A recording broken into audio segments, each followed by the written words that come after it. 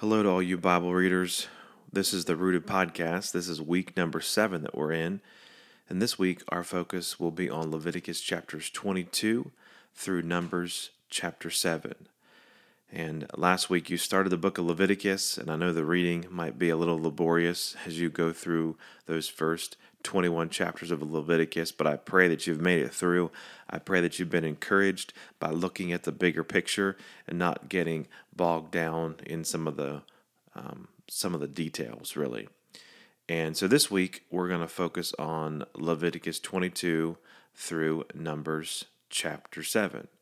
And so we mentioned last week that chapters 21 and now this week, chapters 22, our focus was on the priests.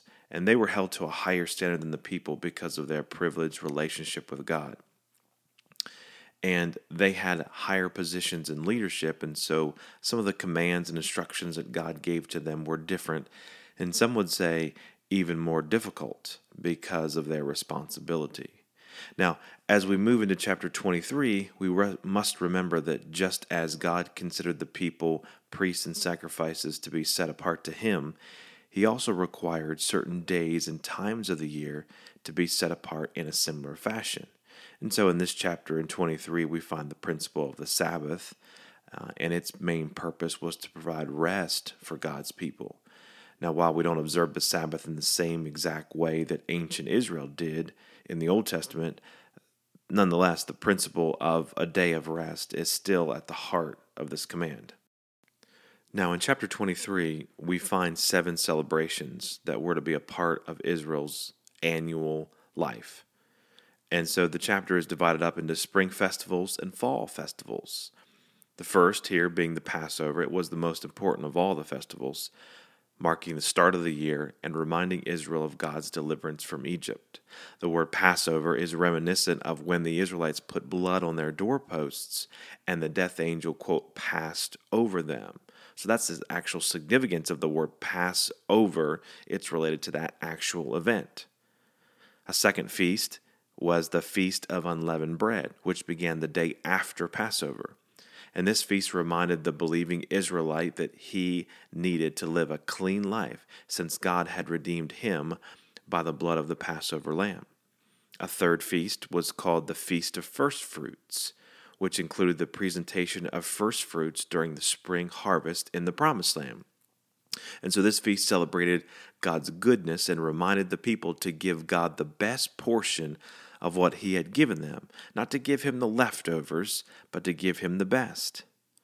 And the last spring celebration or festival was called Pentecost, also called the Feast of Weeks or the Feast of Harvest. And this feast fell 50 days after Passover. And it was a festival of thanksgiving that lasted for one day, much like we celebrate one day of Thanksgiving every November. This feast was primarily a time of appreciation for God's present provision and care for them. Now, if you know your New Testament well, then you know that in Acts chapter 2, the Holy Spirit descended on the apostles at the Feast of Pentecost, or at the day of Pentecost. Remember, Christ promised to leave the Holy Spirit with the apostles and with the early believers when He ascended to heaven. And so when a person today believes in Jesus, he or she receives the Holy Spirit who then indwells them. Now, if Pentecost is thanking God for His provision, then we today can thank God for providing us the Holy Spirit to indwell us. And that's how those two feasts, same feast really, but 2 different times, are connected. Now, while those 4 celebrations took place in the springtime, 3 more occurred in the fall. They were, first, the Feast of Trumpets, then the Day of Atonement, and then the Feast of Tabernacles. Now, all 3 of these events occurred in the 7th month, which means that the 7th month was a rather busy month and, quite in fact, a spiritually significant month for Israel. The first one was the Feast of Trumpets, and it was celebrated on the first day of the 7th month. The purpose was to call the people to a time of preparation, a time of repentance for the next 2 feasts that were coming. And so the next feast, not really necessarily we call it a feast, but we call it the Day of Atonement or Yom Kippur, was the next one. And it happens on the 10th day of the 7th month. Now, we've already gone over the Day of Atonement as it was described in Leviticus 16. This day was a fast day rather than a feast day, a day when the nation's sins were atoned for. And the last feast here was the Feast of Tabernacles, and it occurred on the 15th day of that 7th month. So the people built booths out of branches and lived under these for the duration of this 8-day festival. And it was a reminder of their life in the wilderness, and the feast was primarily a time of joy since God had just provided atonement through the Day of Atonement. Now we must remember that the Israelites were not only to offer themselves to God on special days of the year, but they were to worship and serve Him every day of the year. And we would think the same way today. We're not just to offer ourselves to God on special days like Christmas and Easter and other special religious holidays, but we are to offer our worship and offer our sacrifices to God every day. And that's what chapter 24 is speaking about, at least the first part of it. The daily refueling and burning of the lamps and the uninterrupted presentation of the bread on the table of showbread represents the daily sanctification of the people. In the same way, we need to set ourselves apart to God every single day. Now, the last half of chapter 24 deals with an incident of someone who blasphemed the name of God. When the son of an Israelite mother and an Egyptian father blasphemed the name of the Lord demanded death by stoning as punishment. And the rest of the chapter lays down the principle of God's justice, teaching us that the punishment should fit the crime. It was just a small incident there in this long list of celebrations, because in chapter 25, there's another celebration that happens, and it's called the Sabbath year and the year of Jubilee. So what happens is that every 7 years, God ordered the people to let the land rest. And so by resting, the land's strength and productivity increased. Today, modern farmers in the agricultural industry support the practice of allowing the land to lie fallow periodically so it can be rejuvenated and so it can be replenished. Now, in case you're wondering, if crops happened to grow up during the Sabbath year, what were they supposed to do? God told them not to harvest them, and He permitted people who were slaves, hired individuals, foreign residents, cattle, and animals to freely eat from those. So that was the Sabbath year, and the next one is called the year of Jubilee. And so the year of Jubilee was every 50th year. And so during this 50th year, the land was to be at rest, and all the land that had been sold was to be returned to its original owner. This was a way of keeping the land perpetually within the original tribe that owned it. Now, as an interesting side note, the motto on the Liberty Bell that hangs in front of Independence Hall in Philadelphia is the same phrase that we find in Leviticus 25, verse 10. Interesting. Now, America doesn't practice the year of Jubilee, but it's interesting where you might come across Scripture, especially a reference to Leviticus of all books, on the Liberty Bell of all places. Kind of an interesting thing. Now, as chapter 26 is a chapter of blessings and cursings. The blessings and cursings in Exodus 32 deal specifically with the conquest of the Promised Land, but the blessings and cursings in this chapter, in 26, deal with Israel once she is settled in the land and beyond. In fact, this chapter is absolutely crucial to understanding God's future dealings with Israel and the message of the prophets. So if you really want to understand what the prophets preached to the people and why they preached it, earmark this chapter and return back to it and read it. Now, when we get to the prophets, we'll talk more about their purpose. But at this point, you need to understand that prophets were primarily preachers of what God had already said, rather than predictors of future events. The message that the prophets preached to the people often came from this chapter, and that's why this chapter is such a foundational one. Now, internally, this chapter is divided up into blessings and cursings. Blessings are listed first, and these are gifts, some enrichment of life or some enablement of prosperity that comes from God.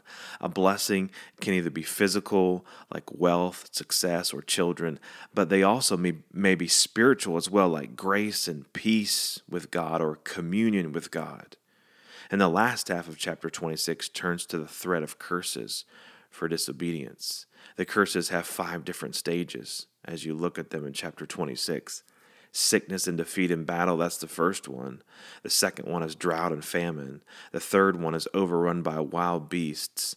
The fourth one is war and siege. And the fifth one is total destruction and exile with cannibalism. Yeah, that's right, it says that. Of course, this almost reads like a history of Israel because they eventually go into exile and are expelled from the land for a period of time. Well, that brings us to the last chapter, and Moses closes out the book of Leviticus by exhorting Israel to present some dedicatory offerings to the Lord.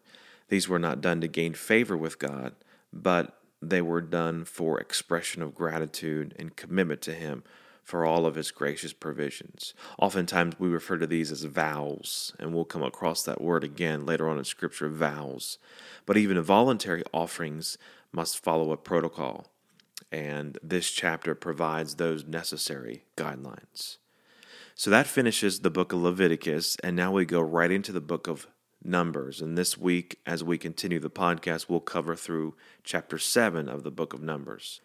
It's our customary practice to take a few minutes and highlight some of the important parts to understanding the book of Numbers as a whole. So let's do that. First, the key word to Numbers would be wandering, because it's in the book of Numbers that the people wander in the wilderness for 40 years.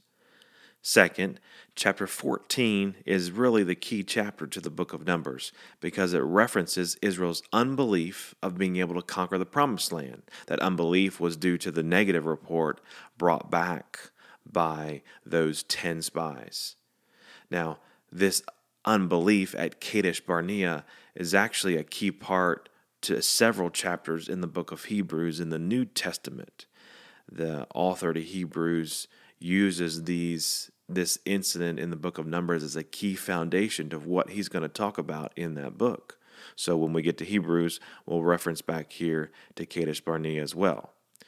Third, the name of the book reflects the fact that there were 2 times in the book when a census of Israel was taken. The people were numbered. And these 2 incidences of numbering the people are that key to really dividing the book and to understanding the book. Because one numbering deals with one generation and another numbering deals with the new generation that would go into the land. Fourth, although rebellion is a big part of what happened in the book, as the people wandered for 40 years, the faithfulness of God as provider and sustainer for those 40 years is not to be overlooked. His patience and long-suffering are key attributes that come to the forefront in this book, attributes which I am sure both you and I are thankful for, because how many times do we deserve punishment and judgment, but instead He extends grace and mercy. And one final part of understanding Numbers is that, practically speaking, this book transformed an oppressed people into a kingdom of priests and a holy nation. So it's a very transformational book, we might say, in taking the people from where they were and taking them or making them into who they needed to be. In the larger perspective of Numbers, chapters 1 through 12 take the Israelites from Sinai to Kadesh Barnea. And after spending some time, about a year at Sinai, the nation of Israel had their marching orders to conquer the promised land. And since Israel was going to have to fight against the nations in Canaan, it was necessary to find out how many fighting men were available. And so fighting men, we're told in chapter 1 here, were to be at least 20 years old and capable of fighting. The total number of fighting men listed in Numbers chapter 1 is 603,550. And so all the tribes were counted in that number except for the tribe of Levi, because the Levites were not allowed to go to war because it was this tribe that was selected by God to be those special people who would care for the tabernacle and assist in the worship of the Lord. Their military duty, so to speak, if we can term it that way, was to protect and guard the tabernacle as well as transport it from place to place. As you move into chapter 2 of the book of Numbers, chapter 2 describes the arrangement of the tribes. The 12 tribes, excluding the Levites, camped in groups of 3 tribes on each side, the north, the south, the west, east of the tabernacle. This formed an outer circle around the tabernacle. And then closer in, like an inner circle, were the Levites, who camped around the tabernacle on all 4 sides. And they were closer to the sanctuary than any other tribe. And this arrangement placed God in the center of the camp geographically as well as spiritually. And so the organization of the tribes also represents the fact that barriers existed between a holy God and fallible Israel, with the priests being the mediators. Now, there are lots of maps and illustrations on the internet that you can search for to help you better visualize this arrangement of the tribes around the tabernacle. Just like chapters 1 and 2 of Numbers talk about the order of the people and the tribe for marching, chapters 3 and 4 talk about the order of ministry. And so the priests and the Levites were 2 different classes of ministers. And sometimes these 2 groups are lumped into one, but they have different responsibilities. The Levites ministered to the priests mainly in the outward elements of the worship service, while the priests performed the ceremonial exercises of the worship itself, like sacrificing the offerings of the people. In chapter 3 and 4, only the first 4 verses of this larger section refer to the priests exclusively. Everything else deals with the Levites. Now remember, the priesthood belonged only to the descendants of Aaron, and only his descendants could function as priests. However, Aaron was a Levite, so we can say that not every Levite was a priest, but if you were a priest descended from Aaron, then you were a Levite. And the text tells us as well that the 4 sons of Aaron are identified by name: Nadab, Abihu, Eleazar, and Ithamar. And the rest of chapter 3 deals specifically with the general service of the Levites and numbering them. And towards the end of chapter 3, the Levites are redeemed instead of the firstborn sons. Now this is interesting because if you remember back in Exodus, at the beginning of Israel's march out of Egypt, God told the Israelites that every firstborn son was to be his, because he protected all of Israel's firstborn sons by means of the blood on the doorposts. That very night the death angel passed over their houses, the Lord protected them. So listen to what Numbers chapter 3 verse 11 says about this redeeming of the firstborn. And I'm reading from NLT. And the Lord said to Moses, "Look, I have chosen the Levites from among the Israelites to serve as substitutes for all the firstborn sons of the people of Israel. The Levites belong to me, for all the firstborn males are mine. On the day I struck down all the firstborn sons of the Egyptians, I set apart for myself all the firstborn in Israel, both of people and of animals. They are mine. I am the Lord." And so that teaches us that instead of the Lord taking all the firstborn sons of Israel and dedicating them to himself for his service, he instead takes the tribe of Levi, and they are to be the substitute. Now in chapter 4, each of Levi's 3 sons are named: Kohath, Gershom, and Merari, and they're given specific responsibilities. Kohath and his sons were to have charge of the primary objects. These were the main pieces of furniture of the tabernacle, such as the ark, the table of showbread, the candlestick, the altar of incense, etc. The Gershomites were to take care of the large and heavy tabernacle, the tent, the curtains, the coverings, the screenings, the hangings, etc. And that 3rd son of Levi, Merari, they were to take care of the smaller things like boards, pillars, sockets, pins, etc. And it's likely that these 3 sons and their families not only transported these items, but also took part in their upkeep or their maintenance. And so at the end of chapter 4, we find that there are a total of 8,580 Levites who are aged 30 to 50 that are charged with these specific tasks. Now I know we're getting short on our time, But stay with me here and let's finish this little bit of Numbers. In chapter 1, the instruction was to count the warriors. In chapter 2, it was the arrangement of the tribes. In chapters 3 and 4, it was take care of the tabernacle. Now in chapter 5 and 6, the directions were aimed more at individuals within the camp, ensuring that the camp is spiritually ready to enter the promised land. So in chapter 5, the focus is on keeping the camp clean. Physical impurities, moral offenses, domestic tensions, all three of these matters had to be dealt with in order to keep the camp clean, both physically and spiritually. And then you move into chapter 6, and the focus still remains on the individual, but in this unique section, it's about voluntary service. The priests and the Levites were conscripts, what we might call individuals who were drafted into service. But it's refreshing to read in this passage in number 6, a passage that makes room for volunteers. Any man or woman who wished to offer time and service to God for whatever purpose they determined, they could do that. And we know this is a vow, and specifically here, it's called a Nazirite vow. And this vow came to have a special importance in the spiritual life of God's people. This vow, if you read through the chapter, had 6 different features to it. It was special, it was voluntary, it was personal, it was public, costly, and lastly, it was temporary.